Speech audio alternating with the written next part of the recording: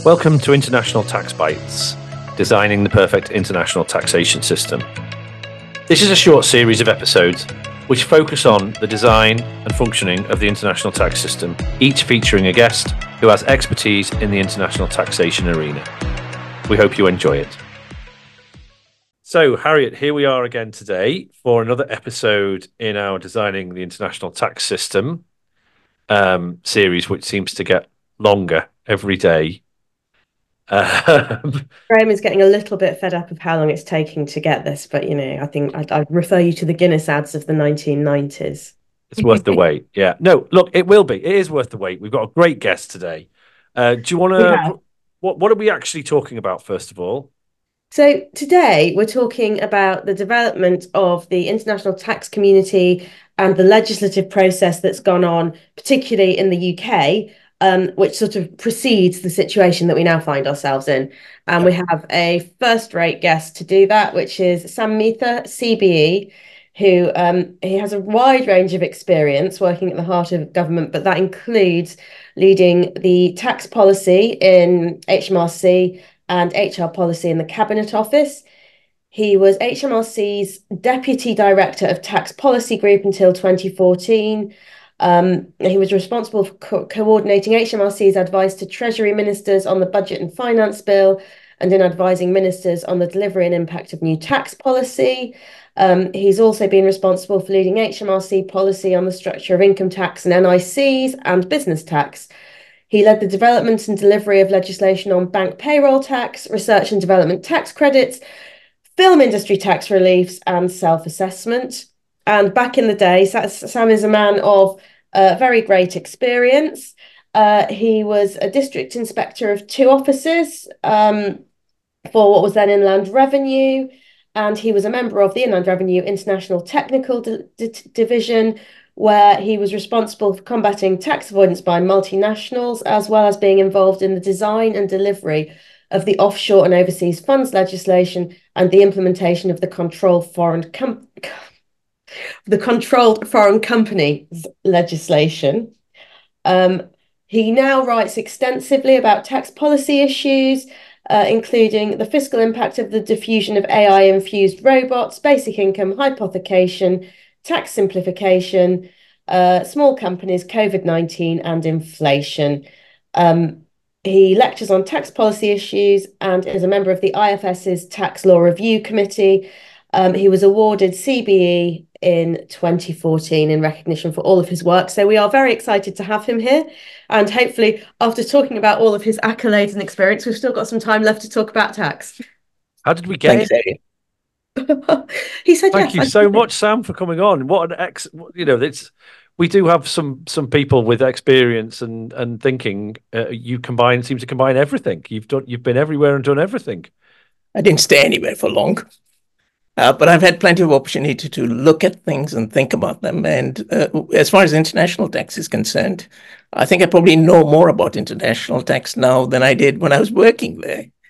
Mainly because I've had the opportunity to look back and see, that's what was going on.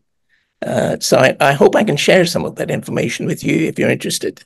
We're very interested. And it seems to me that possibly there is a lot more international tax now than there maybe was when you were working in it. Yeah. Well, Harriet, the thing about international tax is it was almost a guilty secret as far as the old Inland Revenue was concerned. Okay. There wasn't very much need for the Inland Revenue then we're talking about the early 80s, up to the early 80s, to do very much work on international tax because you had very stringent exchange controls in the UK. And you also had statutory rules prohibiting the migration of UK companies abroad. That's the old Section 482. There was transfer pricing legislation, but wait for this. The people working on transfer pricing weren't allowed to mention the statutory reference. So, people were investigating transfer pricing, but they couldn't mention the statutory references. If anybody who came into the department in those days and looked at the guidance sent to tax inspectors would have been amazed that such an important issue was covered by one paragraph in literally thousands of pages of instructions, one paragraph on Section 485. There was no training. I've seen some modern revenue guidance, and I've got to say it doesn't surprise me that much. Normally the bit where you feel I really need to know what HMRC thinks Yeah, about yeah, this. yeah. You're like, oh, that's just the legislation written out without the section numbers. You're like, That's it. That's it. That's exactly it. I think what happened was that the Inland Revenue was frightened of the political sensitivity of investigating international tax avoidance. And the legislation that was in place, especially specifically the foreign exchange and the company residence rules, were backed up by criminal sanctions. So nobody was going to tinker with trying to smuggle money out of the UK. I'm never going to get a chance to mention this again in my life on this podcast, right? So I'm just going to mention that my grandmother was arrested for foreign exchange. Oh my foreign exchange irregularities in the 1950s for passing money to a solicitor in London, and he would send it to a jeweler in Switzerland, and then she would fly and pick up the jewelry and come back to Sheffield. And it was so shameful they had to move to Nottinghamshire to avoid the shame in the Oh my God. Have you checked the statute of limitations on this, Graham? No, she was found guilty and everything. There was a fine. Oh my God, she's already paid for a crime. And they confiscated all the jewelry. And now both my parents have passed away. I can freely say that without any shame.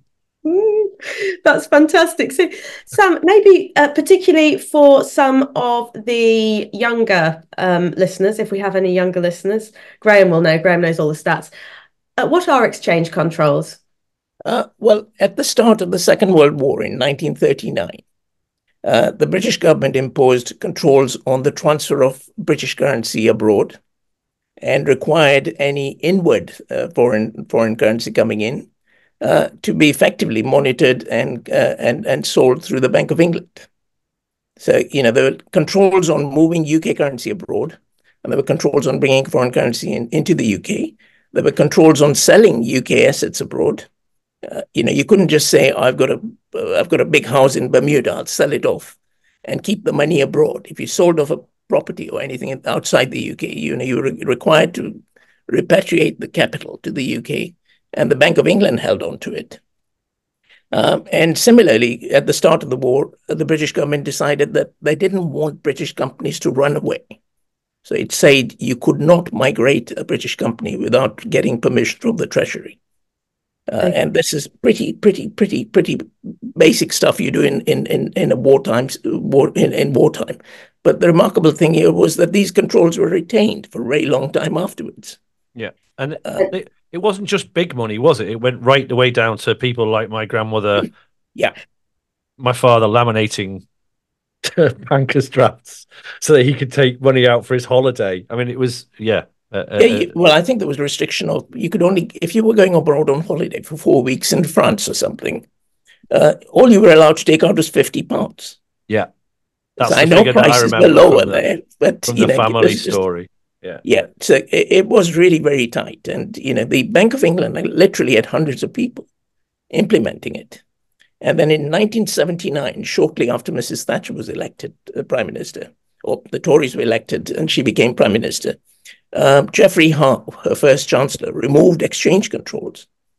Now, you'd have thought that a momentous decision like that would have been the subject of consultation.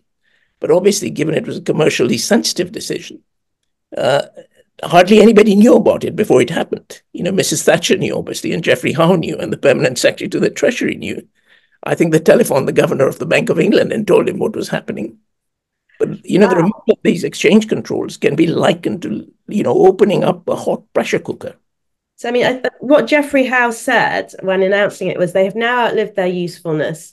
The essential condition for maintaining confidence in our currency is a government determined to maintain the right monetary and fiscal policies. That we shall do. It is right to give an additional degree of freedom to allow the pound to operate in the world unrestricted by restraints of this kind. Yeah. And of course, Harriet, this was an essential bit of Mrs. Thatcher's vision of liberalizing business in the UK.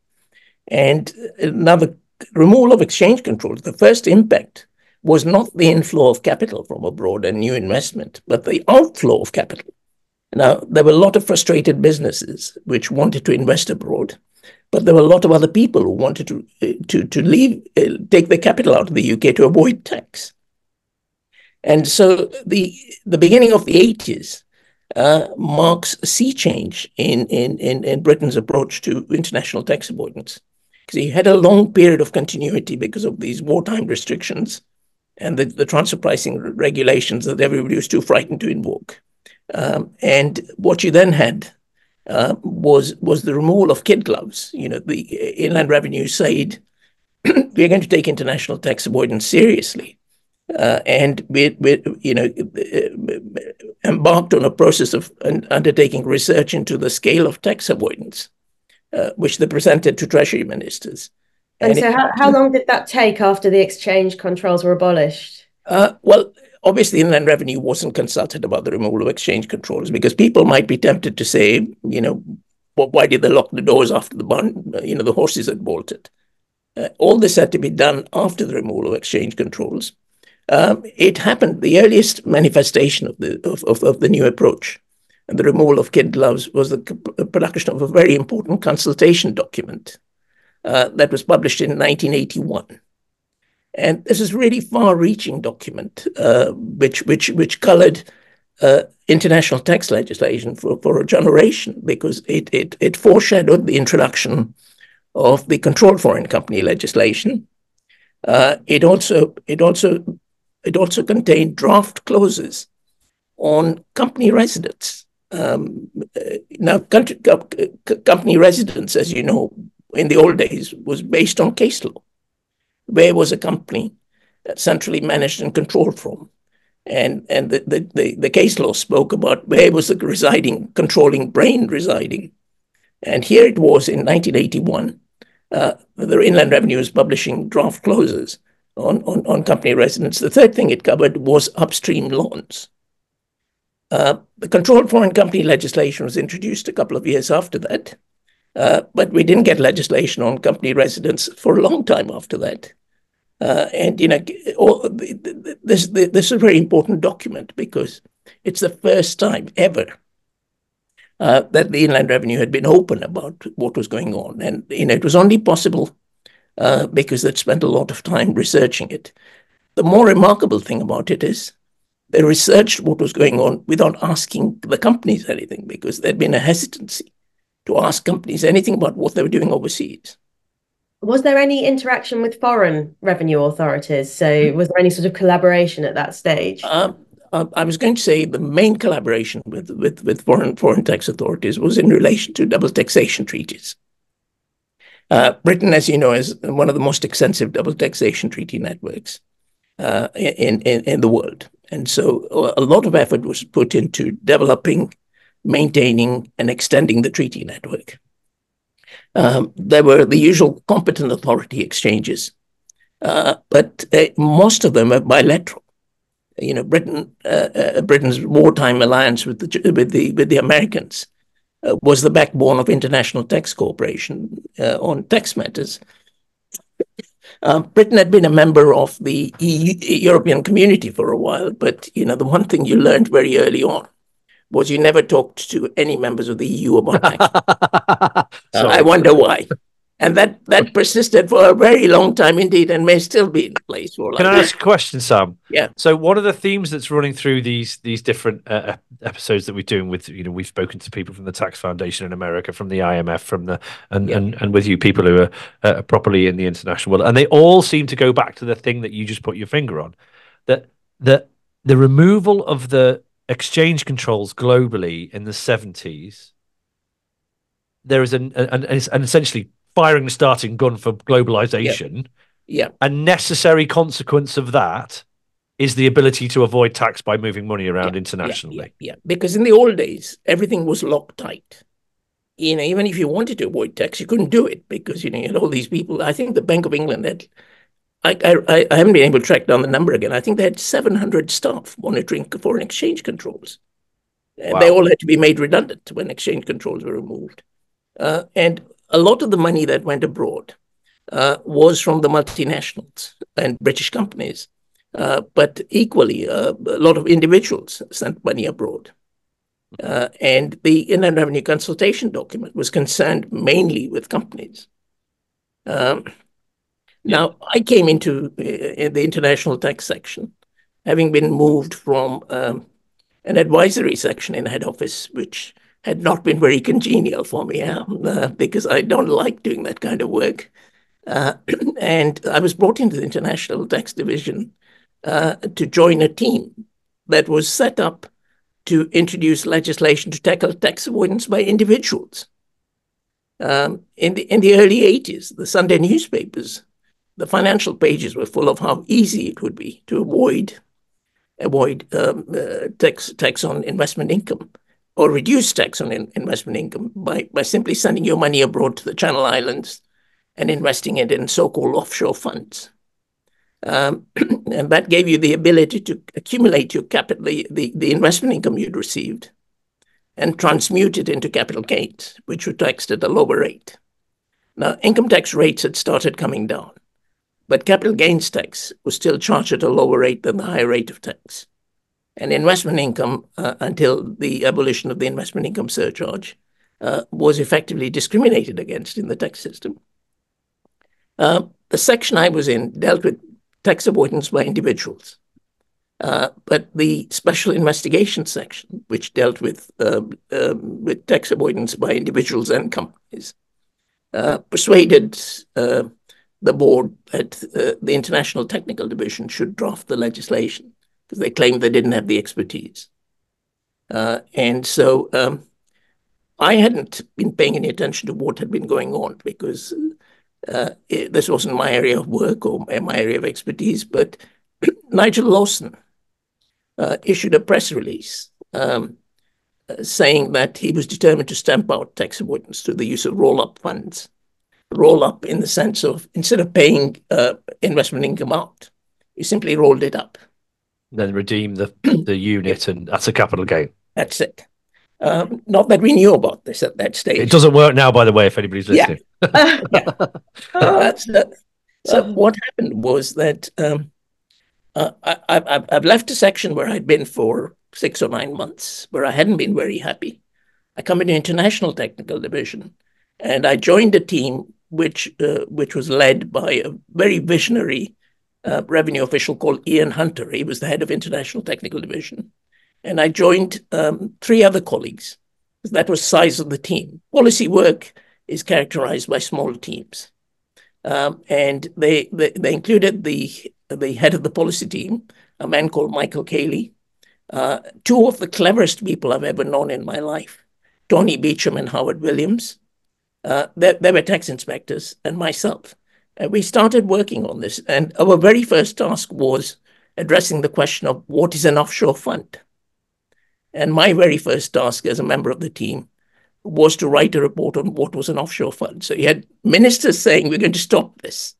But we didn't know what it is. Without any definition of what it was. Yeah, we didn't have it. So Sam, just as to interject there for a second, do you think that movement in the Lawson Howe movement to lower income tax rates, that there was a trade-off that avoidance would have to stop now? That almost like the complaint is the rates are too high, and that's how you justify that you're doing this morally internally, and therefore we've lowered the rates now. Now it's time to comply properly and stop being clever.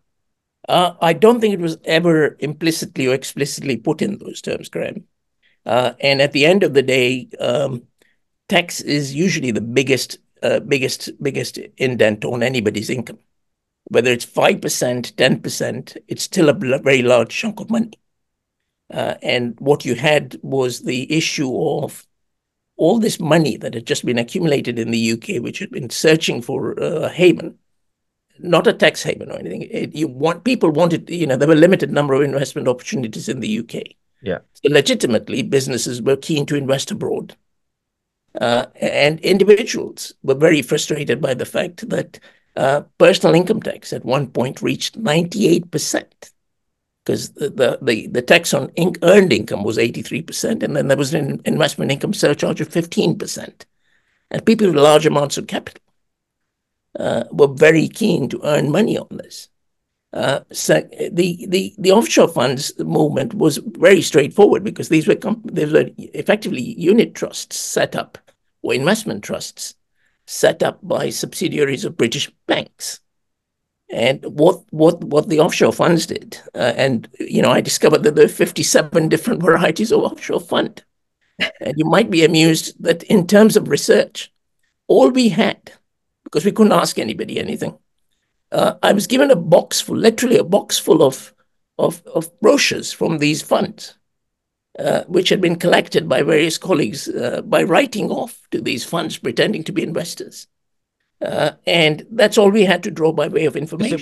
It was before the internet, right? Obviously, of course, yeah. The We're internet talking about a long time. hadn't even been invented. Now, in those days, of course, there was no consultation. Can I just stop you there? Harriet's looking at me, because she's doubting whether the internet had been invented at this point. The World Wide Web hadn't been invented at this point, Harriet. Let's leave it at that. Yeah. There was no consultation. And, when it came to developing legislation, the Inland Revenue was like a watertight drop. We couldn't there were undoubtedly people in the City of London who knew how many different kinds of funds there were or how they operated, but we weren't allowed to talk to anybody about it. All this work was done in great secrecy. As a matter of fact, we weren't even allowed to talk to colleagues within the Inland Revenue about it. We could go to them and say we're dealing with something where we needed some help, but we couldn't announce to the whole department and say we were doing this. So this was a form of avoidance, right? This wasn't evasion. You weren't looking at people who were hiding their income by depositing That's evasion. People were hiding. That's evasion. Yeah. You weren't looking at that. You were looking at structures that worked legally but circumvented the rules by playing with residence and characterization of gains, right? Okay. Graham, that's a very key insight. What people were doing was perfectly legal. They owned the money. They wanted to put it. They were legally allowed to take it out of the UK. They chose to put it in these investment funds, mainly in the Channel Islands. And of course, the unique feature of these funds that had excited concern was, in the old days, most of the offshore funds were effectively equity trusts or funds which specialized in reinvesting your capital and then redistributing the income to you. What was unique about these funds was that it gave you the facility to roll up the income. The other very important thing about these funds was that when you came to cash them in, you got almost exactly everything you'd put in, plus the accumulated income. Very low transaction costs. And of course, that was a huge asset for people with high net worth, because they could choose when they did it, because instead of paying interest, tax on interest as it arose, whether it was from UK bank accounts or overseas accounts, they could decide when they did it. Like you could realize the income when you cease to be a resident. Right. Okay. So you move to the Isle of Man the day you retire, and you cash all your unit trusts in. Right. Okay. And then everybody's happy. And of course, except the revenue. And of course, what was the gravy for most people was the fact that it transmuted income into capital gains. And that 30%, that was still significantly lower than the higher rates of tax. During the Thatcher years, income tax rates came down to 40%, but 30% was still better than that. And they had added advantage of deciding what to do. And in the early years of the Thatcher years, they were still at 60%, weren't they? I mean, when we talked to Dominic Sambrook, the historian, we highlighted the fact that those seemingly radical slashes in income tax would, you'd still claim that was very high.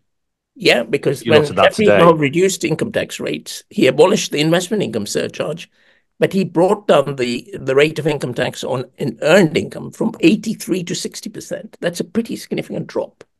And yet still very high. Still very high. By today's standards. Yeah, very, very high. There's the three of us working together in the internet on the technical division and the policy chap that I mentioned. I mentioned the names of my colleagues because they were the ones who did all the clever stuff.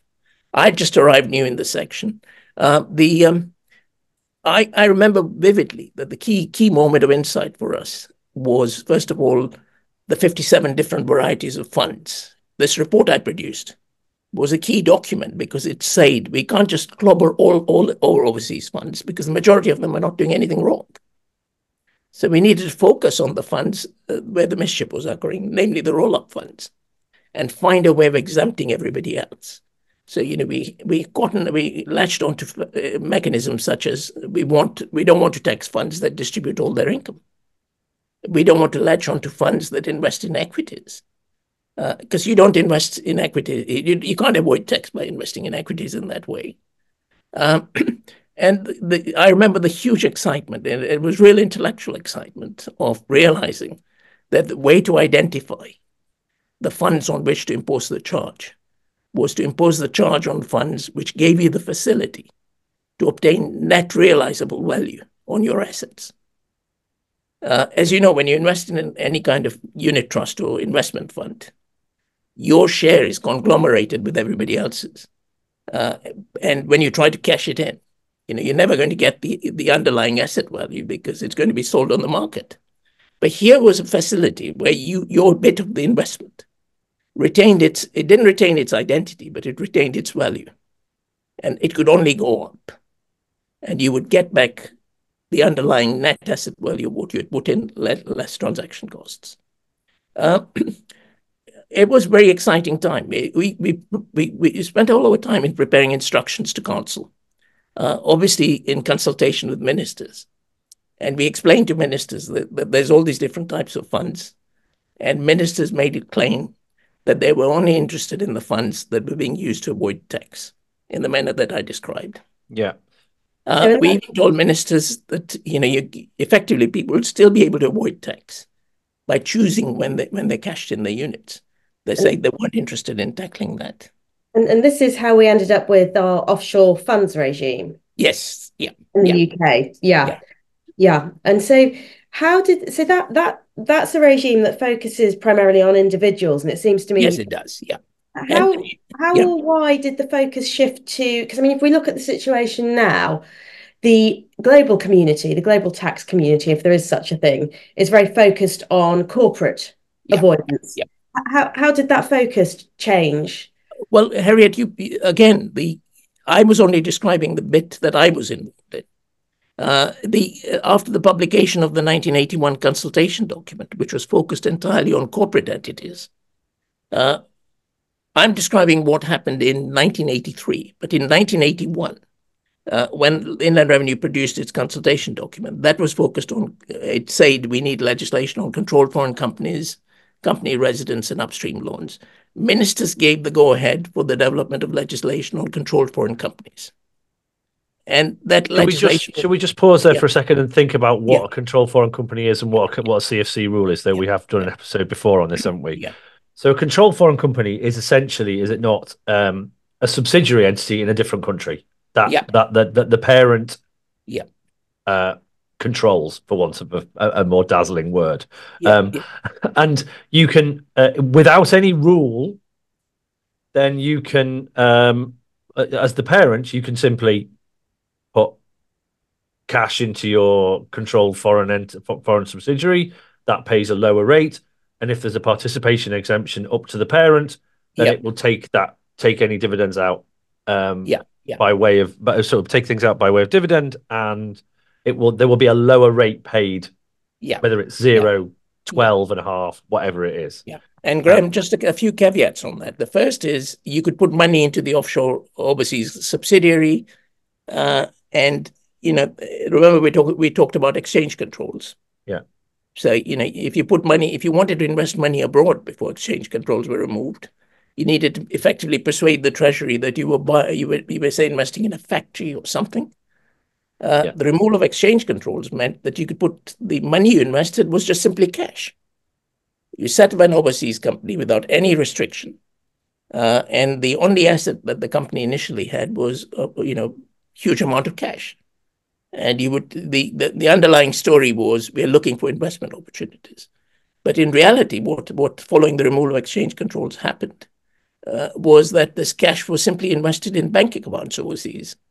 And the other caveat was that these companies were alleged to be resident.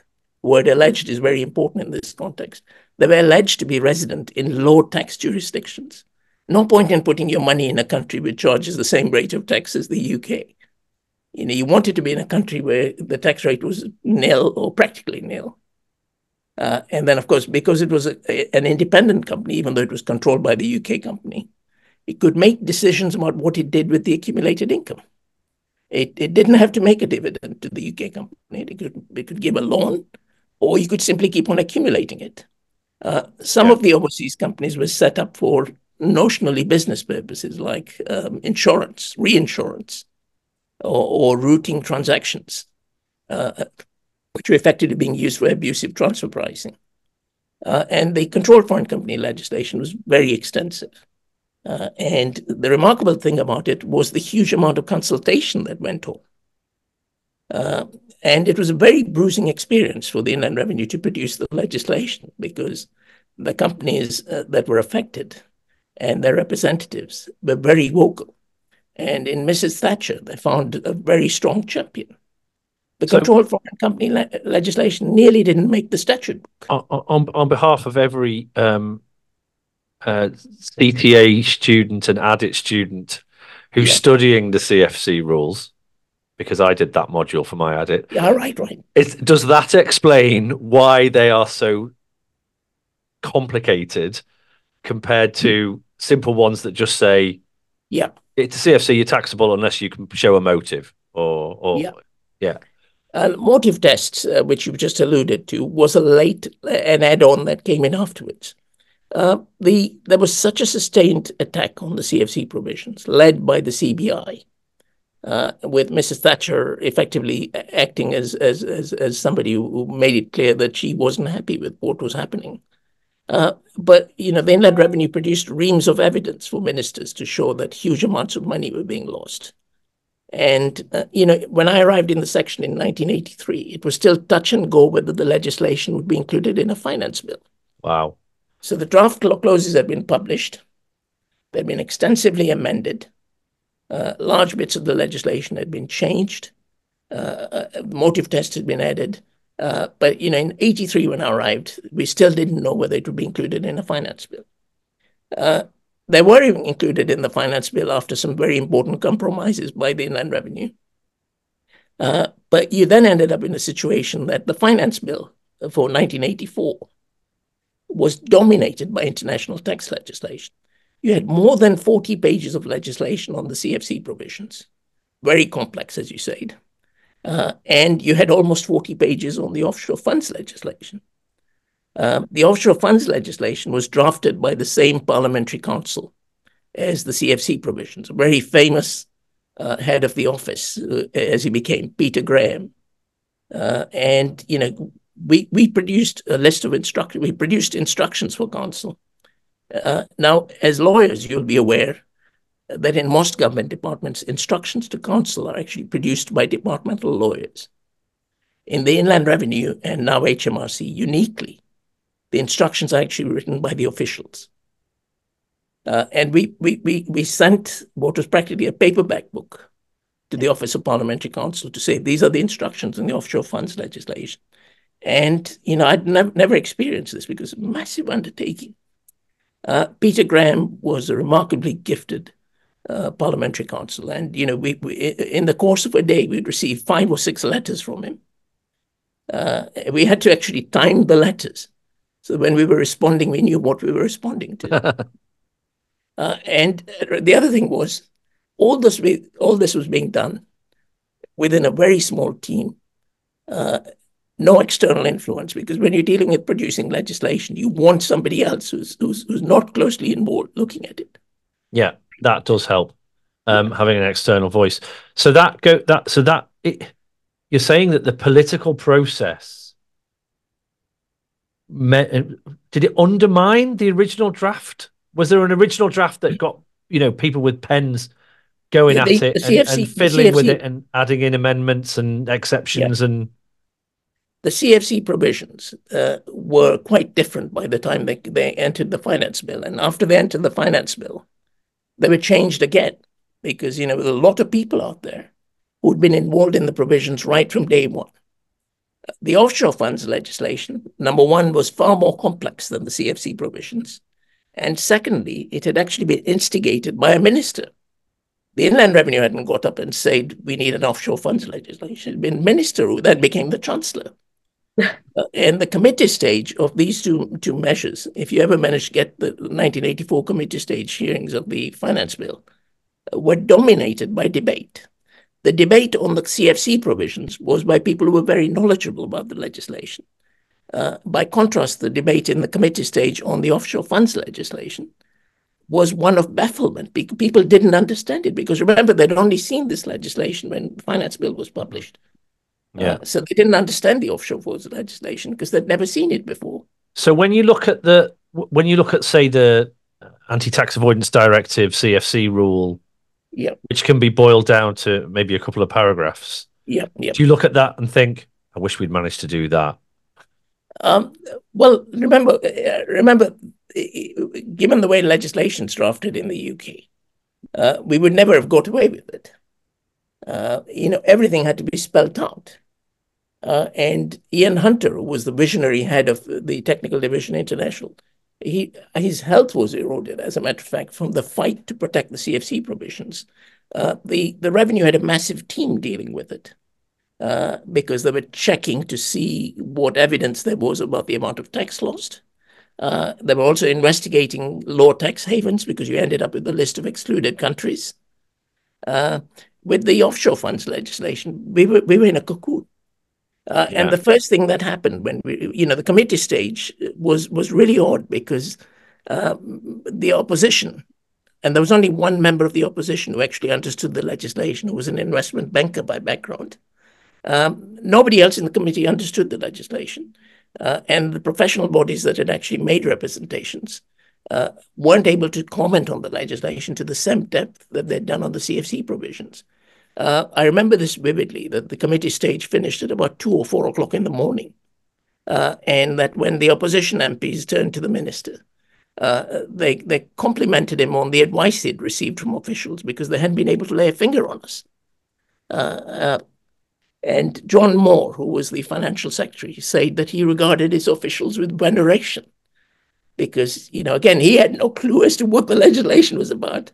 That's never a great position, is it, for the legislators to be so? So, but the key to what, the great innovation, is that last minute addition, the motive test, right? Yeah, on the CFC provisions. On the CFC provision. Yeah, and is that the key to the fact that you can now draw smaller pieces of legislation because you're not trying to cover every possible outcome? You can just say, what's the motive? What would a reasonable person think of this? Yeah. And then, therefore, you're not in. Graham, I think this is an isolated innovation. And I remember I had come in without any great background in the CFC provisions other than what I saw happening around me. I made the mistake of telling Ian Hunter, whom I mentioned to you a couple of times before, that I described the motive test as his brainchild, and he got very cross with me, and I couldn't understand why he was cross with me. It was only subsequently I realized that it had been actually foisted on the revenue, and that kind of approach to legislation wasn't used again for a very long time. So the revenue didn't like the motive test? No, absolutely not. When we finished the offshore funds legislation, the first thing we did was to write a commentary on the provisions. And we handed over all the papers and the commentary to the team on whose behalf we drafted the legislation. And then the members of the team that worked on offshore funds became among the founder members of the CFC implementation team. And what had happened is that during the course of the enactment of the legislation, ministers had given an undertaking that the CFC provisions and the offshore funds provisions, because of their complexity, would be administered by head office. That had two effects. One was obviously you had a dedicated team that would have the expertise. But the other one was that they were more vulnerable to political pressures. So again, when we started on implementing the CFC provisions, the first thing we did is we prepared a commentary on the legislation, which was published and made available so people knew what the rules were. And when we started investigating these cases, you wouldn't believe kid gloves is not the right answer. It's like wearing half a dozen pairs of gloves. We were very tentative in investigating CFC provision, the application of the CFC provisions. We wrote to multinational companies. and asked for details of what overseas subsidiaries they had in the tax haven countries. Can you please explain what you're doing? Thank you very much. Well, I was going to say, Graham, we knew that they had offshore subsidiaries in these havens because of an invaluable publication called "Who Owns Whom." Now, what I'm describing has never been previously revealed. But this is how there were information provisions in the CFC legislation, but we couldn't invoke them because it needed an order from the Board of Inland Revenue, to invoke the information provisions. So we're effectively writing to people saying, tell us what offshore companies you have. And it meant that we went for months on end with no work because nobody would reply. Let me tell you something that actually happened. Mrs. Thatcher was very fond of certain businessmen who happened to head large multinational companies. Please tell me everybody's dead before we go any further. Yeah, well, I was going to say, I'm not going to mention any names, but, I was investigating one of these companies. And when I came into work one day, I discovered that Private Eye had published a long article on the overseas subsidiaries of this company. As soon as I got into the office, my boss came shouting at me and said, had I leaked any information to Private Eye?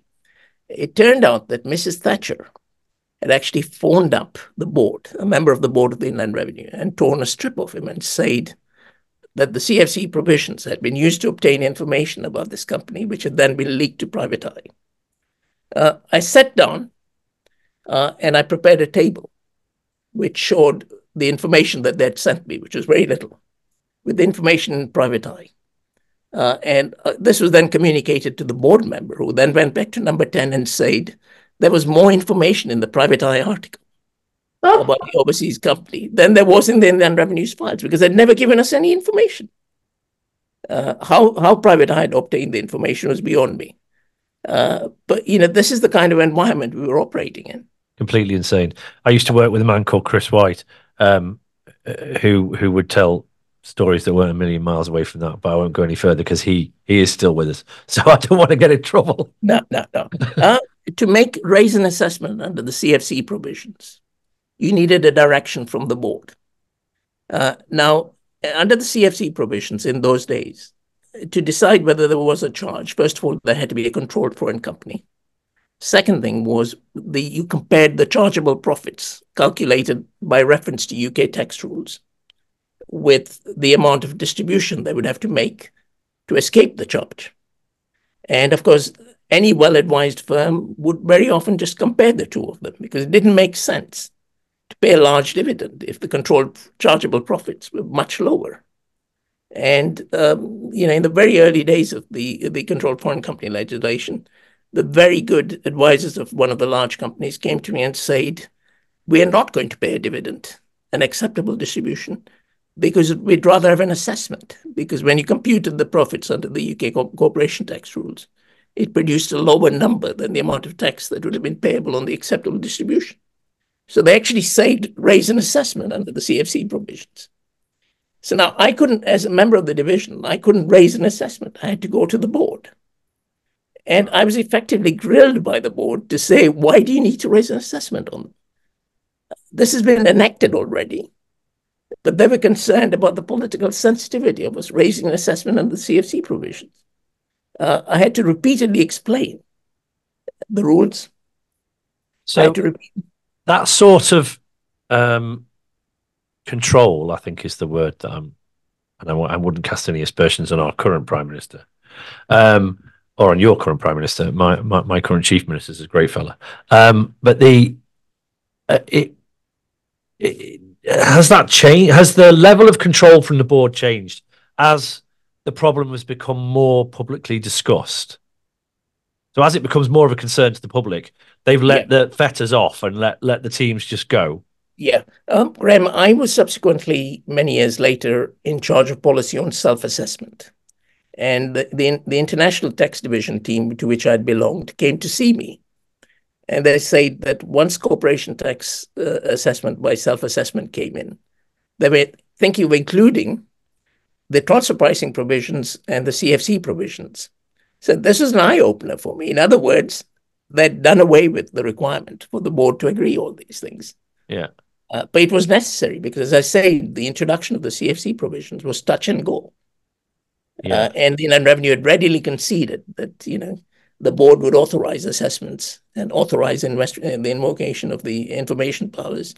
This was necessary. But, as the numbers mounted up, and especially since in the light of what happened next, because when we did start getting any information from the large multinationals, the very first thing I used to do was ask them for evidence that the so-called overseas subsidiaries were actually resident abroad. And very often when you started looking at what the evidence they presented for saying that something was resident abroad, there were nothing of the sort. Yeah. So to just fill that gap in, obviously you've got the foreign company has to be resident abroad for the CFC rule to apply. But if it's actually being managed and controlled by UK, just telling Patsy number 3 in whichever low tax jurisdiction what to do, then it's not subject to the CFC rules. It's just subject to UK tax. UK tax rules. And in the old days, it would have been inconceivable that a tax inspector, even in the most grand tax offices, like the one I headed in the City of London, for them to ask for information about the resident status of an allegedly overseas company. Wow. The CFC provisions meant that we could say, look, we need to know this because if you're going to be subject to the CFC provisions, you need to be non-resident. But what was the thinking there? Like, what was going through people's minds? That's the obvious question to ask. Yeah. Why was it gentlemen don't ask other gentlemen if they're cheating? Was it we all went to the same school together? What all those ridiculous cliches about Britain in the 70s and 80s? Or was it just a lack of understanding on the part of the team that they could ask that question? Well, I think they couldn't ask that question, Graham. That's a sad bit of it, because these companies were controlled by people who were very well connected politically. And, the ministers were very sensitive that the Inland Revenue was preventing British-controlled multinational companies or British headquarters multinational companies from competing overseas. So what would be fed to the Prime Minister and the Chancellor would be that the Inland Revenue is interfering in the operation of our overseas activities through our subsidiaries. Yeah. And Graham, I'm not kidding. When the information started coming in, you saw some incredible stuff there. In some instances, we were told that they'd intended the company to be non-resident, but they'd never got around to doing anything. This is years after the event. Years after the event. In other instances, what you had were, effectively executive officers of the multinational company issuing instructions to the allegedly independent directors of the overseas companies, saying, do this, do that. The minutes would be manufactured. They would send us copy. Nobody actually had any understanding of what they were sending us. So we'd get draft minutes drafted in the UK for the overseas company to rubber stamp, alleged overseas company to rubber stamp. And now here's another remarkable thing. People who look at this now would say, didn't these people get clobbered for interest and penalties or something like that? Now, I've never been comfortable with investigation work, and I make no pretense that I don't understand it. But that never happened, even in the most blatant cases, such as we intended it to be resident overseas, but it was never resident overseas. We just settled for them accepting that the company was resident in the UK. We didn't charge them with failure to notify chargeability. We didn't charge them with willful default. They were never charged interest. We just settled on assessing the company in the UK or the payment of a dividend after it was agreed that the company had become UK resident. And in relation to the most complicated bit of the CFC provisions, the motive test, I had a standing rule that I was never going to admit anything through the motive test, and it led to some very intellectually stimulating discussions with some very clever people acting on behalf of these companies about whether or not they should be let out under the motive test, because the motive test is a fiendishly complicated mechanism. And I think motive tests, revenue authorities aren't a massive fan of them, because I think they're quite difficult to police, aren't they? And I mean, particularly, I think we saw with the GAR when that came in, we sort of got the double reasonableness test, and when that's just daft, isn't it? In a different context, when when you look at the old and the new motive test under the transfer of assets abroad rules, so the pre-08, the December 05 and post December 05 or whatever it is tests, they've tried to tweak that. But essentially, you're saying we need to look into the mind of, or you need to look into the controlling minds, decide what that controlling mind thought. And that's obviously it's hard enough for a court. I imagine it's much worse for a revenue official. Yeah. So it's a double-edged sword, right? It makes some things easier. Yeah. And it probably makes actual enforcement harder. Probably easier to have a go and more difficult to actually come to a conclusion.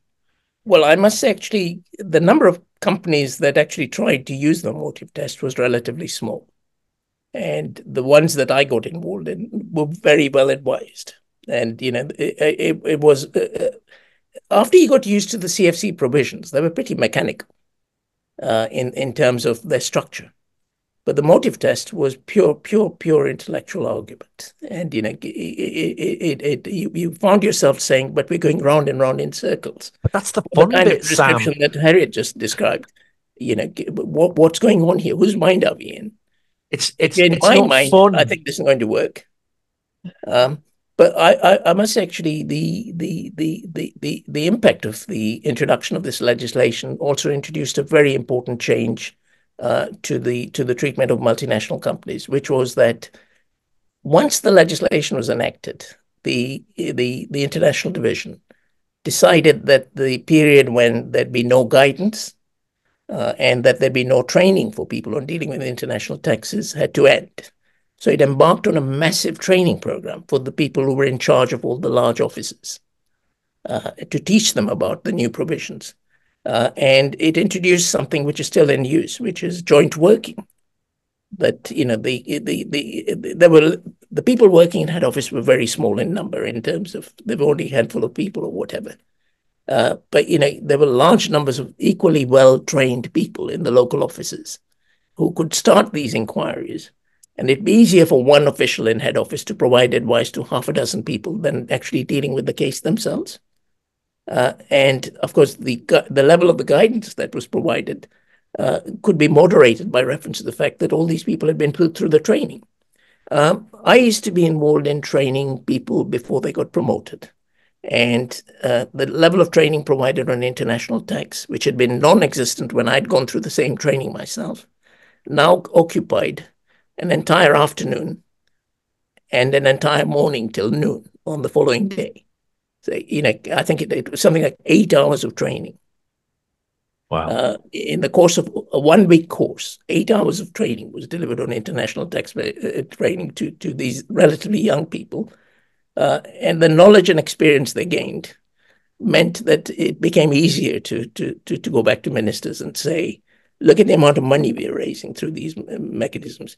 But it took a long time to change the other legislation. Because, for example, I remember attending a meeting of the OECD Compliance Committee. And I was rather taken aback that the other members of the OECD Compliance Committee, instead of focusing on tax avoidance through the use of tax havens, attacked the UK delegates. And what did they attack the UK delegates for?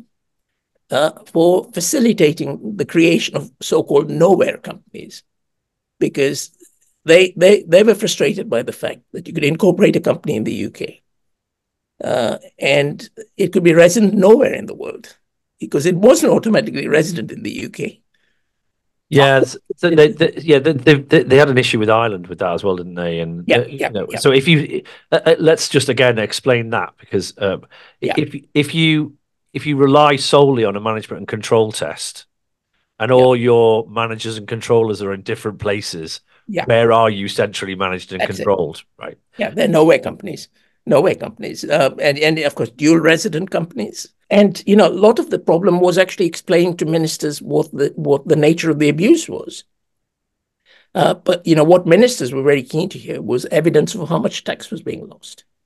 So first, what you had was legislation against dual resident companies, and then a statutory definition of company residence was introduced, whereby UK registered companies were automatically resident in the UK, the introduction of the exit charge. But all that happened after I'd left. I wasn't directly involved in them. So you mentioned the OECD there. Yeah. And obviously the OECD is the center of everything at the moment. Yeah, which is ironic, actually. That what's happening now with the introduction of the minimum tax charge and all the rest of it. In those days, if there was any kind of any strategizing by the UK delegation, it would be in conjunction with the Americans. There wouldn't be any kind of intention of talking with anybody. But, you'd talk to them when you were at the committee. But bilaterally, you wouldn't dream of talking to the French or the Germans or anybody. As a matter of fact, you'd probably need ministerial approval to do that, and it wouldn't be forthcoming. Ministers were not keen on.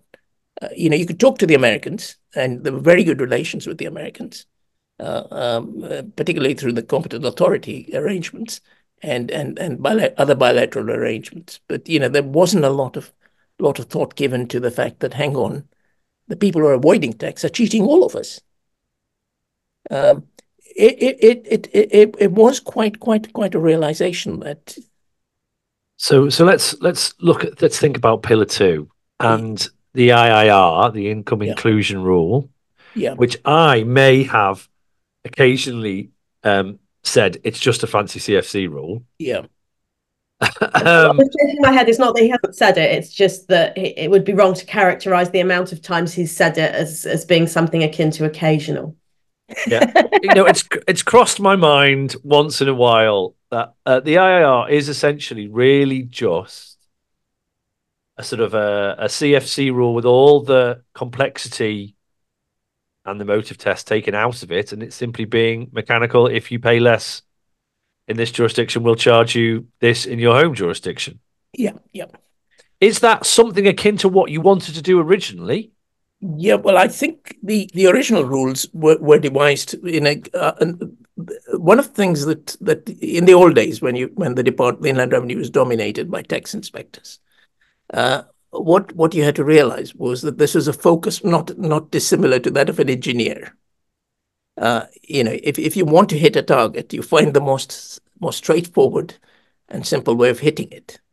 But making tax policy, as I've said in my articles and in various other places, and which I often say in my lectures and talks, is more of an issue of art, because you're operating in an intensely political environment. And so the original rules were actually rather mechanistic and very direct. But as they discovered, and it took them a long time to get this down to pat, if you're operating in a political environment, sometimes you have to take detours and do things which to somebody who's only focused in going in one direction will not necessarily understand. So now the original CFC rules benefited from the fact that they were exposed. The draft legislation published. Many of the people whom I know and regard as friends amongst private sector tax professionals were directly involved in all this. And I know them to be people who are actually as interested in the integrity of the tax system as anybody working in the revenue or HMRC. And they just wanted to make it work right. But if you're operating in an environment where you don't have very much information, and you're working in an environment where you're not being encouraged to be sensitive to the political environment in which you're operating, then you're going to end up with provisions which don't work very well. But here's the thing. Both these major pieces of legislation have recognized at least to the test of time. Both of them have been amended, but they're still, if I came in after 40 years and looked at them now, I would say, hang on, I remember these bits and I remember those bits. I don't know where this came in from and I don't know where that bit came in from. But that is a remarkable tribute, actually. Yeah. And the best legislation often is one which doesn't need to be invoked because people know you effectively put them out of business. Here's an interesting take on the offshore funds. There is still an active offshore fund roll-up industry because it's being used for the bit that ministers weren't keen to tackle. The fact that you can choose when your income arises. This is a super wealthy individual. You can decide that's very valuable. We went to ministers and say this is a very valuable advantage, but they didn't want to tackle it. This is exactly why I know the offshore funds rules as old friends, because as you say, there's still an active industry in that, and there's still an active professional industry in advising whether or not you're caught by them. Yeah, and I was going to Harriet. You will. I'm not going to mention any names. I don't know the individual, and whatever. There was a very wealthy individual in the UK who used to write a column in the Sunday Times. He used to boast about the fact every issue of his articles, every time he wrote an article, he'd boast about the fact that he had this massive overdraft. But then he'd as an aside, say, "I'm not worried about it because I've got all this money invested in the Channel Islands." And he knew jolly well what he was talking about. He'd invested his money in a roll-up fund. I think in that particular instance, because it became an issue of controversy, the roll-up funds were not cashed until after his death. So his executors cashed in the roll-up funds. I often wondered how he'd managed to secure an overdraft. They were obviously secured on the roll-up funds, some kind of back-to-back arrangement. He didn't go into that detail, but they have, for somebody who was that wealthy, they'd be crazy not to use it, and it's perfectly legal. But all this has been tackled now because the mechanism for deferring income. I think under the income on roll-up funds is now taxed as it arises to the roll-up fund. But yes. Yeah. Yeah. You'll have gathered because I've been involved in so many other things since then. I retain a interest for this. Yeah, I think that may have come in with the last set of changes, to be honest. Yeah. And the environment has changed because, the fact that there is now a great deal more information and transparency about what's going on. The rest of the provisions, a lot of the mischief that was going on could not be tackled because we could not come up with evidence for ministers to say this is how much money would be raised by closing down the use of upstream lawns or whatever, or thin capitalization or whatever. That evidence had to be painfully gathered. And a huge amount of effort. I think now there's a sense, isn't there? What you seem to be describing is you had to justify every provision that you wanted to introduce, right? Yeah. And UK was not the first person in the world to introduce thin capitalization rules. It certainly wasn't the first to introduce CFCs. That was the Americans in about 1950, whenever it was, right? So I think now what we have globally is a feeling that there is a standard set of provisions that everybody has. Right. And that argument, that conversation that you had to have is we're in this position and we want to move to that position. Nobody now needs to justify to their minister why they should have a CFC rule. If they haven't got Graham, you've touched on something very important because the first thing is now when I gave a lecture recently, I listed some changes in international tax rules. So I was talking to a bunch of Masters of Law students, and I explained to them that tax has always been very important, but it's now a mainstream political issue. And ministers, in 2010, when the coalition government was in power, it was quite obvious that people like David Cameron, who was the prime minister, were very sensitive to what had happened with the Inland Revenue's difficulties with the HMRC's difficulties on with the so-called sweetheart deals, which involved multinational companies. And do you remember that famous statement by David Cameron? He said to the multinational companies following a riot in central London with some coffee shop or something over tax issues. He told the multinationals, wake up and smell the coffee. You can't do this. And then, of course, there's a whole string of provisions that came in the diverted profits tax and all the various initiatives with the OECD. Let's not start talking about that. But the key issue here actually is reputation. Yeah, companies have realized that they damage their reputation by engaging in tax. So, but do you sort of see that the fact that you had to justify applied democratic oversight to you as a technical person. But now that it's just sort of a menu of things that every country should have to be welcomed into the international tax community. Not every country needs a CFC rule because maybe their tax system means that CFC rule is semi-redundant. I mean, so sad to say, I'm going to talk about Gibraltar again. Gibraltar has a territorial-only tax base for corporates. A CFC rule doesn't make any sense. No. But we have one because the EU said we had to have one. and that's a nonsense. So, but we were a compliant territory of the European Union, and therefore we implemented ATAD in the way that we should. But it just doesn't make any sense. So, in a sense, that we've gone from you had to work too hard to explain to a minister to the default position sometimes just doesn't make any sense. Yeah. But Graham, I would say that what ministers were doing was completely right and proper.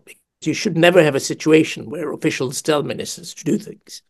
Ministers are entitled to and have a responsibility of actually making sure that what they're being told by officials, there is evidence for it, that it's not going to damage the UK's standing, it's not going to damage companies or whatever.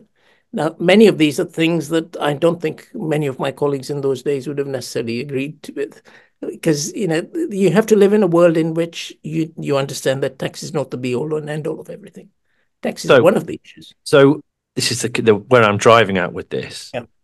We have a position now with the OECD, which is proposing very, very technical, highly complex systems. Yeah.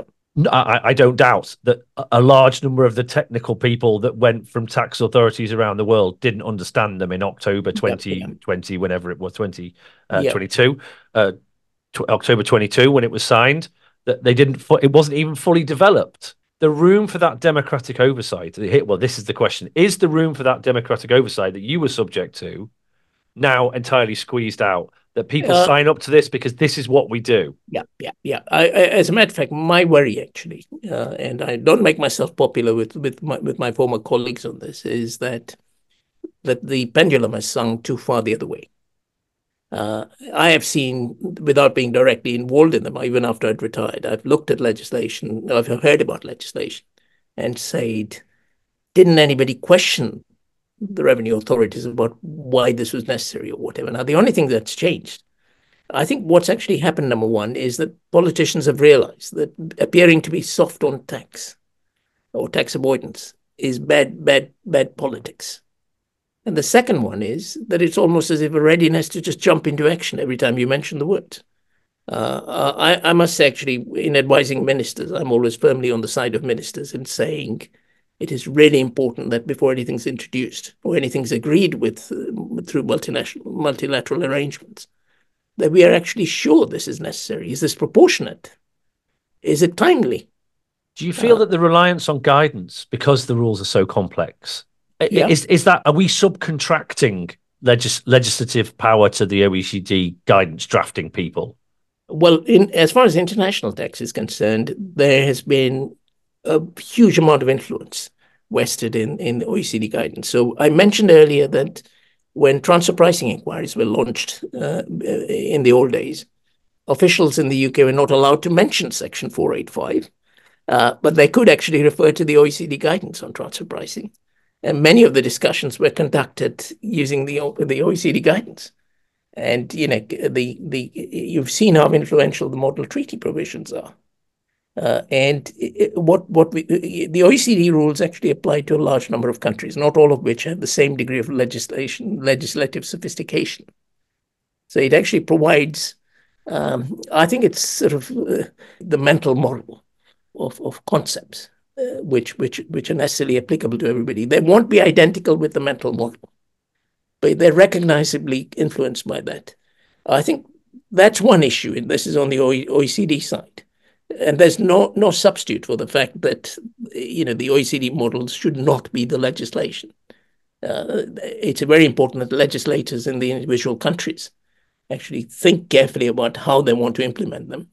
The other bit, of course, is that the circumstances to which you're applying them. You mentioned your example of Gibraltar was brilliant. What's the point of having a CFC provision in a country which has got a territorial-based tax system? A lot of countries actually feel that they're not fully fledged nation states unless they have the full panoply of legislative tax provisions. When actually it's the other way around. They should have the panoply of what they need. That's the exercise of sovereignty. Only do what you need. Yeah, but there's another aspect to this. This is in terms of domestic guidance on legislation. And again, I'm afraid I'm not always popular with my former colleagues for saying that when you tax individuals or companies, has to be done by reference to the legislation. The guidance produced by HMRC, whether it's for external use or internal use, is precisely that. It's guidance. It's not legislation. And guidance for staff can't be used to say, all right, this must be taxable because our guidance says it's taxable. Yeah, you just made yourself my favorite guest ever. Yeah, no, you're fantastic. So many. It's not just the people in the tax authorities; it's the advisors as well. Yeah, well, this is what the guidance says, and you say and.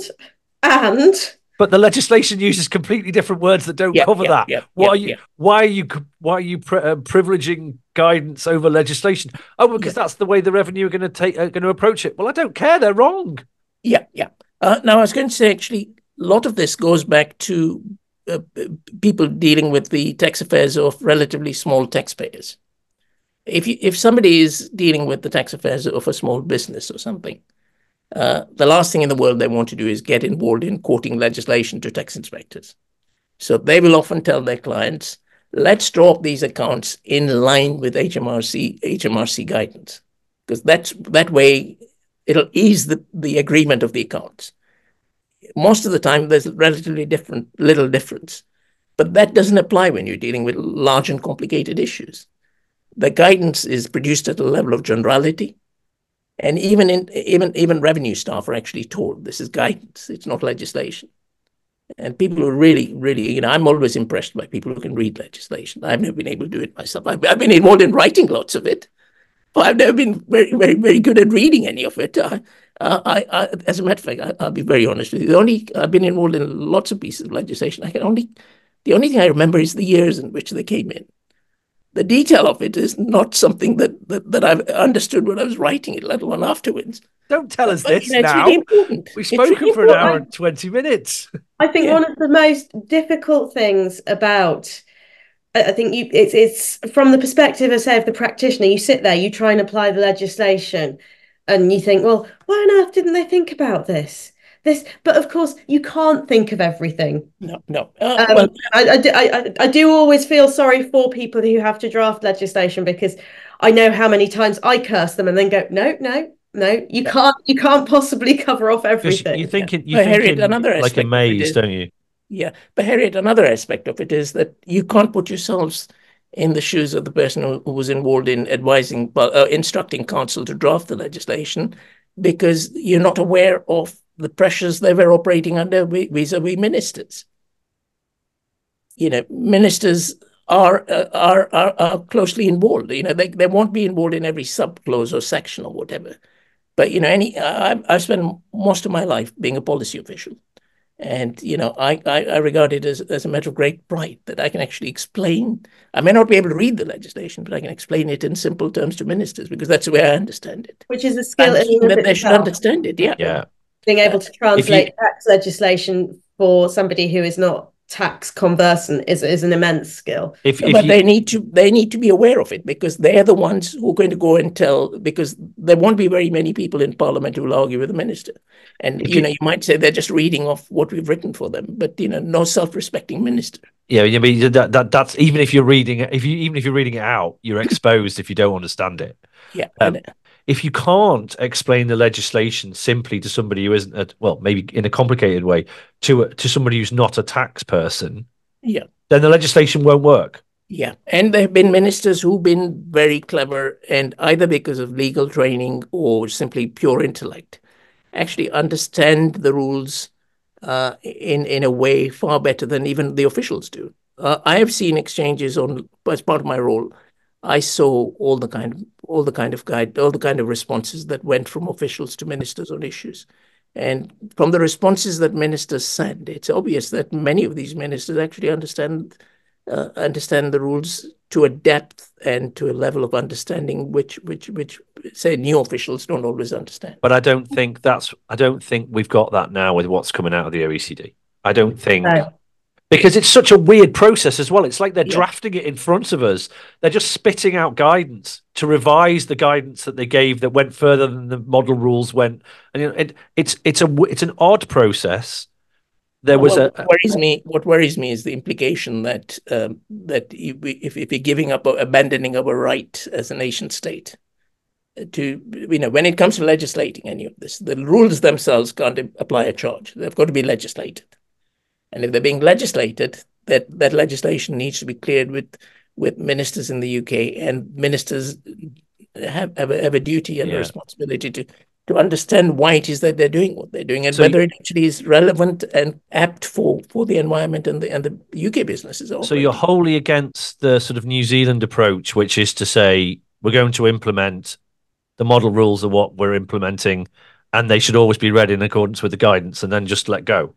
I would never feel comfortable doing that. I would never feel comfortable doing that, because one of the great strengths of our legal system is the fact that we've got safeguards in the fact that anything of any consequence has to be explicitly legislated. You've got people of the caliber of the Office of Parliamentary Counsel, who will do this and will make sure that we're sticking to the rules. A lot of my life has actually been spent working with, not just with my colleagues from my own department. I've worked in other government departments as well. I spent a long time working in the Cabinet Office. But the common denominators are that you need to be able to satisfy yourself, and that you need to be able to satisfy yourself that what you're doing is right, and be able to explain that to ministers. And ministers are not going to trust you unless they can see that you understand it well enough to explain how it fits in this context at this particular point in time, and in the light of one of the big changes in creating legislation over the last 40 years has obviously been consultation, and bringing in exposing legislation, and having professional tax advisors engaging in the process actually improved the quality of legislation. Because just imagine if you're drafting 40 pages of legislation, the first time anybody sees it is when the finance bill is published. That's great. So tax advisors, more work for tax advisors. I think that's a brilliant place to leave. Thank you so much. But Harriet's got one final question. We have one final question that we've been asking everyone, which is, what one thing do you think is essential to designing the perfect international tax system? What one thing can we not do without in order to have a really good working international tax system, be that to do with process or legislation or whatever? I think it would be what I just mentioned a minute earlier. The international tax system is a nebulous entity. What you're talking about is how a UK tax system incorporates international tax provisions. And to do that, you need to be mindful of the fact that it is actually something which has to be visibly relevant and visibly linked to even if it's completely unconnected with the domestic tax system. But it needs to be grown from that kind of mechanism. Sorry, it's not a very eloquent way of explaining it, but basically what I'm saying is that it needs to be something that's been intermediated through the same mechanisms. Right. So process of discussion with colleagues, explaining to ministers, and fundamentally, no matter what the strength of the international agreement is, it needs to be domestically legislated and drafted by Office of Parliamentary Counsel and enacted by Parliament with open debate. I think the three of us absolutely agree on that. We absolutely do. I mean, we could talk for another 3 hours about capacity of smaller jurisdictions to do that, but I think that's definitely the gold standard. Okay. Well, thank you for being so patient and understanding. And sorry if I've gone off message on many things. No, Sam, it's been absolutely fascinating. Thank you so much. Thank you so much. Thank you. So we always do a little health warning because there were some section references in there where we battered sections around. So this, of course, is not advice. It's just a conversation between three people talking about tax. That has been one of the most interesting episodes that we've ever recorded for me. I don't know what you think, Harriet. Thank you. Absolutely. And we'll share with you all of the episodes. There's a series of 8 or 9 episodes. And we will come up with, there will be this is for anybody who's listening, there will be a final episode in which Harriet and I draw all the threads together. Possibly. Hopefully we'll try and do you justice, to be honest, Sam, because that was absolutely fantastic. It really was. Thank you so much. Very much. Thank you. Thank you very much for inviting me. No problem. Thank you. So just to say goodbye to everybody. Goodbye. Bye. Bye.